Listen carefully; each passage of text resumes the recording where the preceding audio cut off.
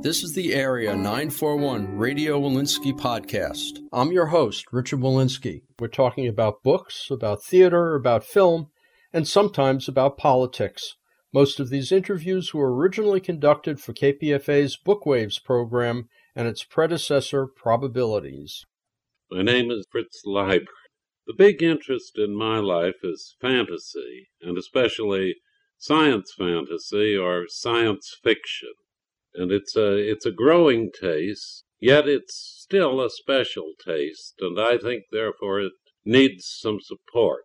That's certainly why I support listener-sponsored science fiction on KPFA. The works of Fritz Leiber, who died at the age of 81 back in 1992, seem to have fallen into some kind of unwarranted obscurity in recent years.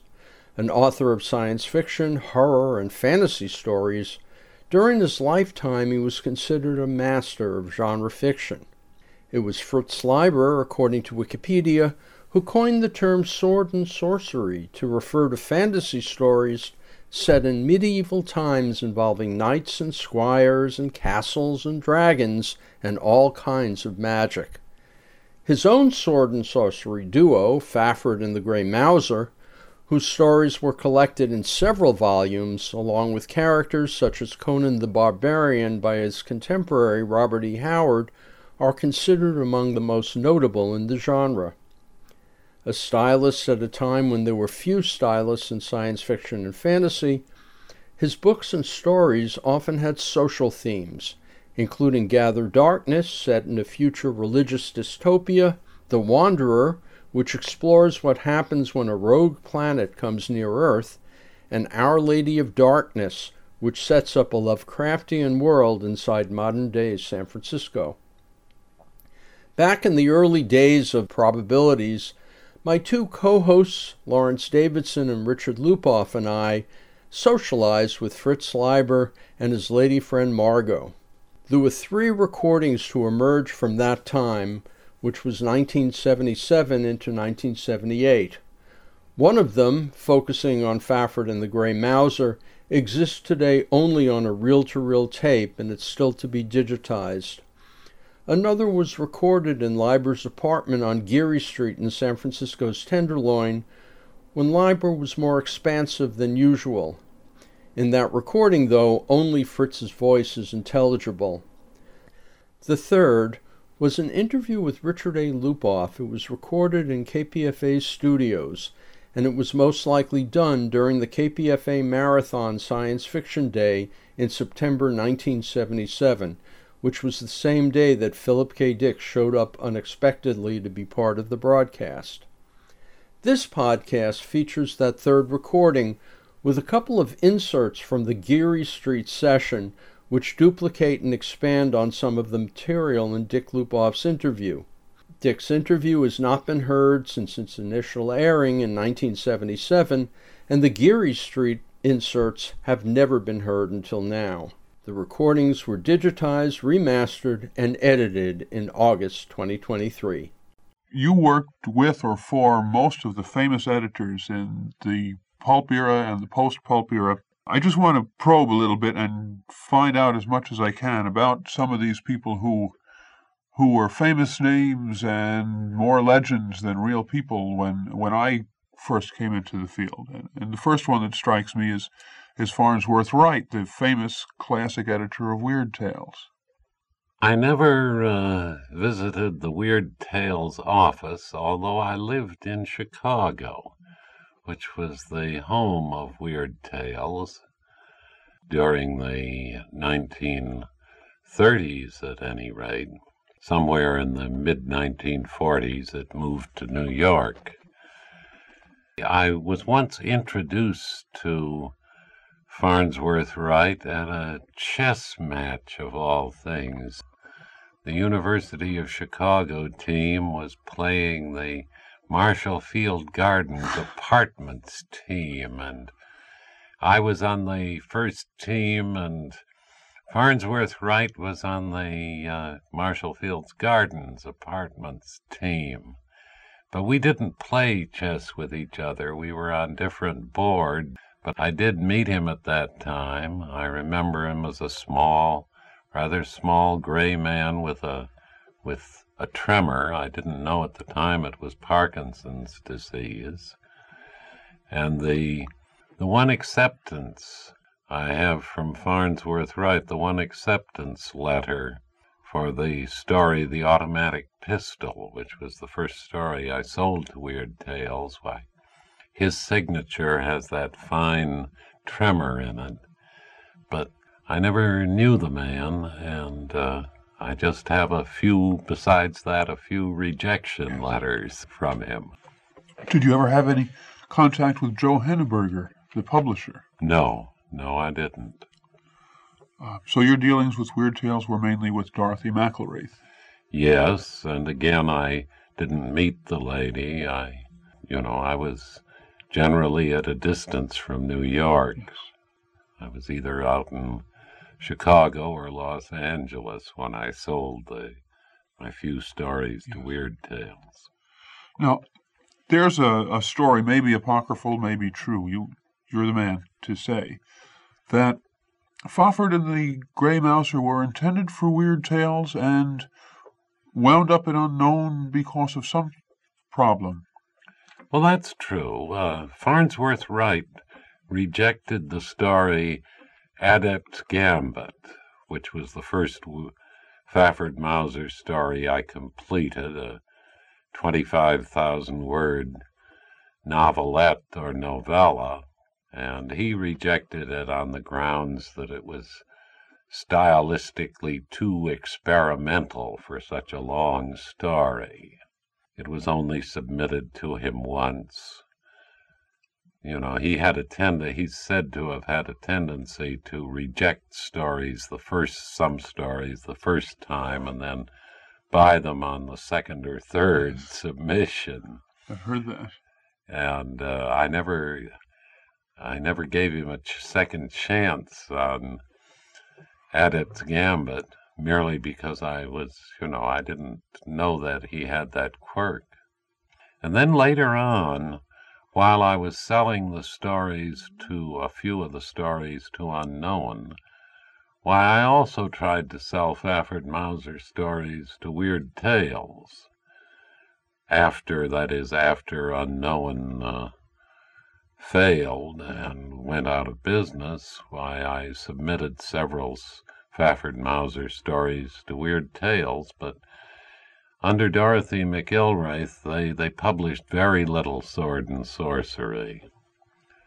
They almost seemed to have a prejudice against that particular sort of fiction. Yes. So none of those stories ever appeared in Weird Tales? No. They popped up again in Lester Del Rey's magazine, did they not? There was one in, I think it was Other Worlds, Bill Hamling's, when Bill Hamling was the editor and Bea Mahaffey was his assistant. I sold The Seven Black Priests there. Was that Hamling or Palmer? They were all jumbled in together. Well, I think at the time, at any rate, Hamling was the editor. And then I sold Dark Vengeance or Claws from the Night to a short-lived magazine called, I believe, Suspense. I forget the editor of it.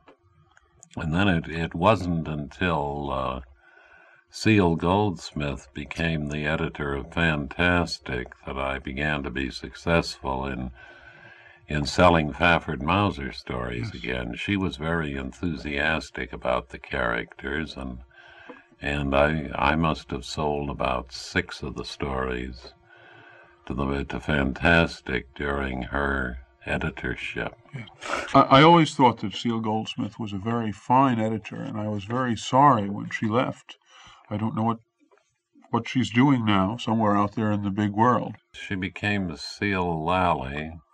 It was when the magazines were sold to Ultimate Publishing Company and to Sol Cohen that we lost Seal as an editor. Yes. A number of writers, I think, David Bunch and Zelazny, I believe. Yes, and she brought in Tom Dish, and she brought the first stories of Ursula Le Guin, I believe, before Le Guin started writing those little ace doubles. Well, she was a very charming and perceptive woman. In those early days, there were so few magazines, really, well, especially before World War II, so that a lot of the writers had read everything that had been published in the magazines, and so there was a lot of this sort of business of, here's a plot, oh no, you can't do that, so and so did it, and a great deal of feeling that that you knew all the stories, so you really had to get something original, different from all 300 or 400 of them that had been published in the magazines so far. It was a revelation, that Cincinnati convention, and finding so many people whose stories I'd read and so on. Lester Del Rey, I remember, and of course Fred Pohl. Fred Pohl was my agent at that time. He got into the agenting business. I guess that with that character, Dirk Wiley, who had some sort of long German name. Dockweiler, yeah, Dockweiler, Dirk Wiley. I always had trouble selling the Weird Tales. I sold them one story only when Farnsworth Wright was editor. And then, so most of the time I was, Dorothy McIlwraith was the editor. See, it was sold around the end of the war. Wright was out and he died shortly afterwards. It was bought by a small chain that also had Short Story magazine, for which they had this Dorothy McIlwraith editing it. And it was a great name for the Ilwraith and so on. But she was a sort of, I never met her, but according to Henry Cutler, she was a sort of Helen Hokuson clubwoman type, the cartoons. And she and her assistants, they had a vague idea about wanting the traditional sort of ghost story, and they were down on sword and sorcery, and stories had to have very definite plots, most of them. And so I had trouble selling to them. I looked at it in a humorous and cold-blooded way. I had an older friend who had sold his first Western story just by trying to put in it everything that a Western story, every incident, surefire incident from Western stories he'd read, as a joke, and of course they loved it. I mean, they bought it. And so I said to myself, well, what about Weird Tales? And I sort of worked out that it had to have wealth in it. There had to be descriptions of wealthy living, and it had to have sex, and it had to have some sort of violence, and it had to have a mad scientist and a giant spider, or some equivalent of that. And especially they liked wealth if it was sort of a decayed, wealthy Southern family. I mean, a Southern plantation. And God help me, I got racial. It had to have a comedy Negro in it, who sort of was scared of ghostesses. So I wrote a story called Spider Mansion with all those things in it. And of course they bought it, it was just, they would always, even Farnsworth Wright, I'm sure, would have bought it. I mean, in that case, because it was a real cliche story. And then I remember I got mad at it.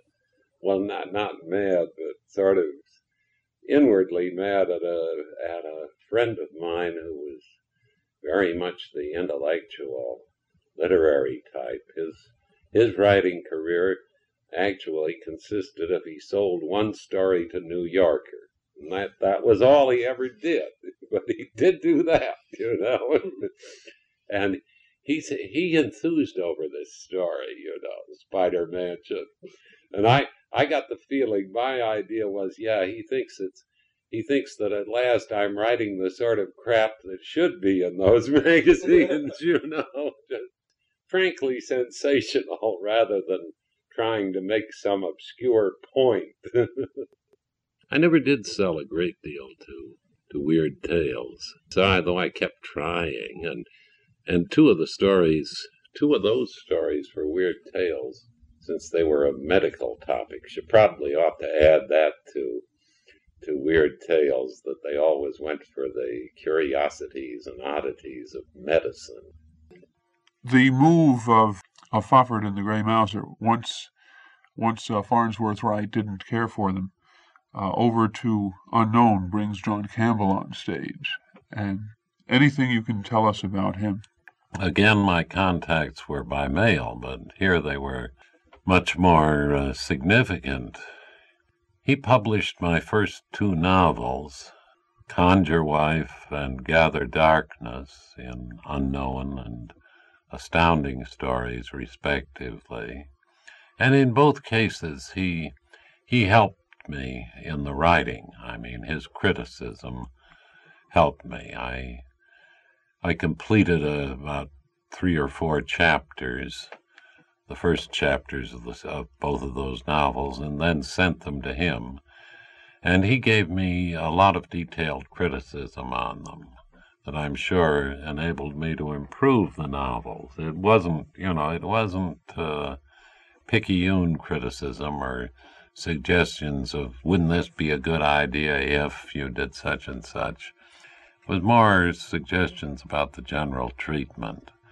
In Conjure Wife, he kept me from overcomplicating it by introducing too many scenes in other locales. I was going to have a section that took place in Mammoth Cave, I believe, and this seemed to be, I think it would have been getting rather far afield from my college town.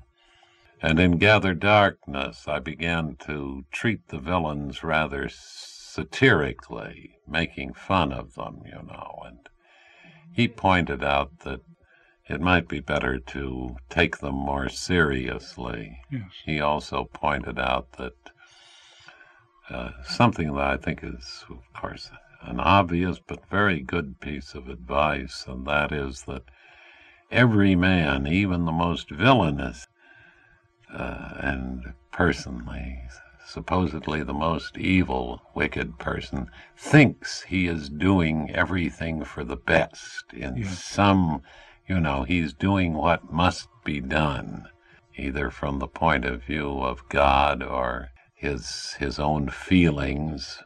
He is taking the only course and the best course available at all times, and by and large that is true, as we know. I'd say he had a lot of influence on me in that respect. I remember in one of the Fafhrd Mauser stories, he got in Thieves' House. He got me to arrange it in a simpler and less involuted, complicated style, just by straightening out the time sequence in several places. Later on, he gave me the general idea for the novelette, The Lion and the Lamb, which was just imagining that, two branches of a culture, and one goes in the artistic direction and the other in the science direction. That notion was enough. He did supply ideas. He wanted me to, at one time, he suggested the very fruitful theme of aging, the relativistic time effects, the fact that space travelers going close to the speed of light would be younger after the completion of their voyages than the people who stayed at home on the planets. And so you would have some dramatic effects. And I wasn't able to make anything of that, and a year or so later, L. Ron Hubbard had a series of stories that dealt with that very thing. Yes. And then, of course, since then we've had things like Heinlein's Time for the Stars and Haldeman's The Forever War that have dealt very effectively with this. I first sold to 3 or 4 stories over the course of as many years to Unknown, that second magazine that John W. Campbell edited. And a couple of stories finally to Weird Tales. And then when Campbell's realized, I think, that Unknown was going to fold, he asked me, among other people, I suppose, to why not try writing science fiction stories also? And that was on that basis I wrote Gather Darkness, which was again a sort of witchcraft story superimposed on science fiction, or given a science fiction rationalization. So I got into the field very gradually, and I never turned out a tremendous amount of copy. I thought I was doing amazingly well by writing Conjure Wife and Gather Darkness in 1 year, and a few short stories besides. But I heard afterwards from Henry Kuttner that Campbell was very unsure about me because I was so slow. Didn't write fast enough, damn it, Well, he had his problems, and he'd lost Heinlein and Asimov and DeCamp to the war effort. I mean, they were at the Brooklyn Navy Yard doing some sort of research. Yeah, and Hubbard too. And Campbell, when he had a writer going well, why, he tried to get as much as possible out of them at that time, so that for a while, just before the war, or before we got into it, why, Heinlein was turning out half the contents of Astounding Stories under various names, Anson MacDonald especially, as well as Heinlein. And then when they went, why, Henry Kuttner largely replaced them, I'd say, and was furnishing an awful lot of material for the magazine. And so, as I say, he thought I was pretty slow, and actually that was about the biggest writing year I ever had. 2 novels, wow. Most people would be happy about that. What year was that? Let's see, that was in the middle of the wars. See, that was Pearl Harbor was in 42, I think, or 41. 41, yeah. So it was 1942. Sometimes they, and just coinciding with our getting into the war. So those are very, very tense times, and amazingly enough, you generally are more creative then. I think it's basically stimulating all that stuff. From Campbell, this does bring us on into the 50s, and I want you to talk, if you're willing, about a couple of more editors. In 1949, the magazine of fantasy and science fiction started with Tony Boucher and J. Francis McComas as the editors. And then in 50, Horace Gold started Galaxy. It seems to me that those were very important events and had vast impact. You worked for both of those magazines. I sold stories to both those magazines and had stories accepted by both those editors. Tony Boucher had perhaps was the most influential. His influence was in the direction of literary polish, I would say. He wanted his stories to be well written, and he improved the language of science fiction. The diction and grammar and so on improved markedly under his editorship, and also the sophistication of the stories. He disliked, slam-bang adventure in general, and a lot of blood and violence, and he, by and large, he passed up sword and sorcery of the hack-'em variety, or the head-chopping variety. And he helped me shape up stories like Rump-Titty-Titty-Tum-Tatty and A Desk Full of Girls. I did rewrite stories for him, and especially sharpened up the endings in both those stories. So he certainly was a force for good, as far as my writing was concerned. Was that through personal contact or by mail? Since he worked from the West Coast. Yeah, that was by mail, and so was my contact with Horace Gold. Though I did meet the man and visited him in his apartment, to which he was confined by his agoraphobia. He pretty much edited Galaxy from one apartment room, yes. And when his agoraphobia got bad, it was from the bedroom of that one apartment. And there were several New York writers, the younger writers, who went through a lot of tutelage from that center. And certainly, Galaxy encouraged all of us to write in a more modern manner, to tackle taboo themes, and the stories that Galaxy was the place where we first dared to be socially conscious, you might say, and have stories that explored society and its prejudices and biases more closely than most of us had ever been inclined to before.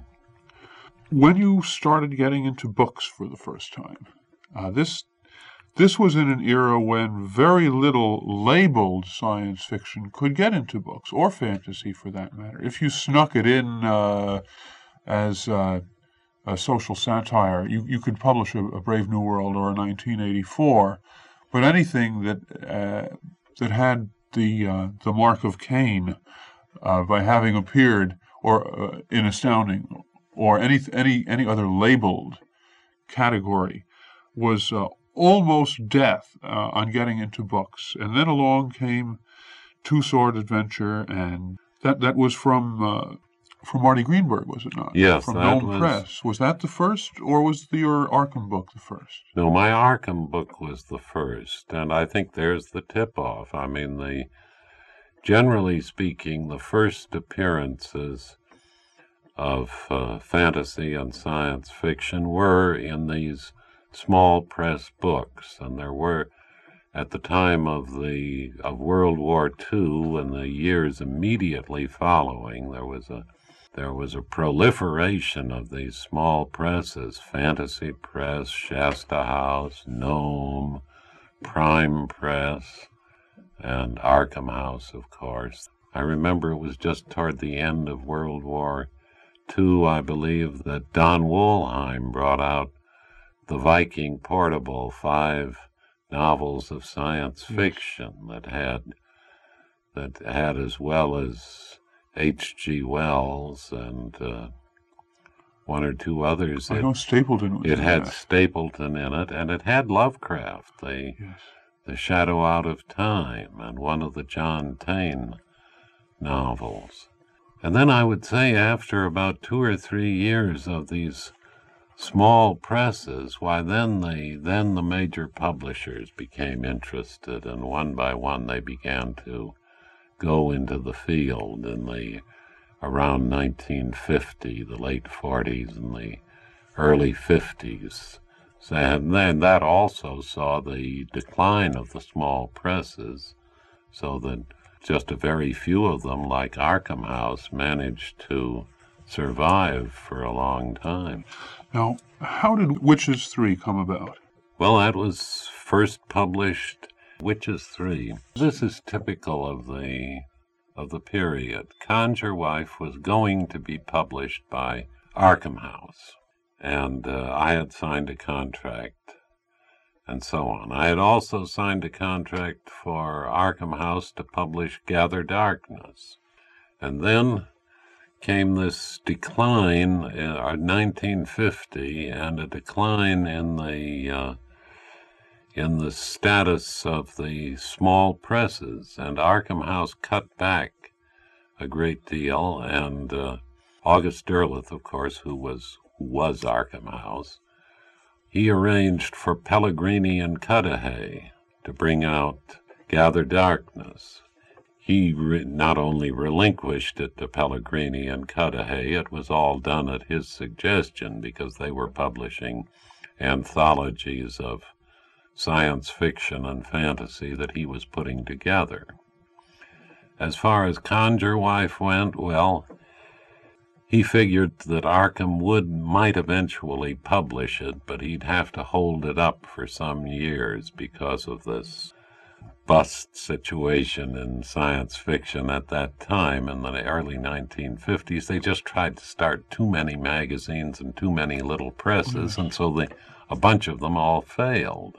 And the others often had to cut back production for 2 or 3 years. I remember it well. Yeah. I was the archetypal teenage science fiction fan back then, with all the pimples on my face and my allowance in my jeans, and I would go down to the newsstand twice a week and look for all the new magazines, which mushroomed from 7 or 8 up to 25 or 30, which left me with very mixed feelings. I loved seeing them all there, but I couldn't afford financially to keep up with them.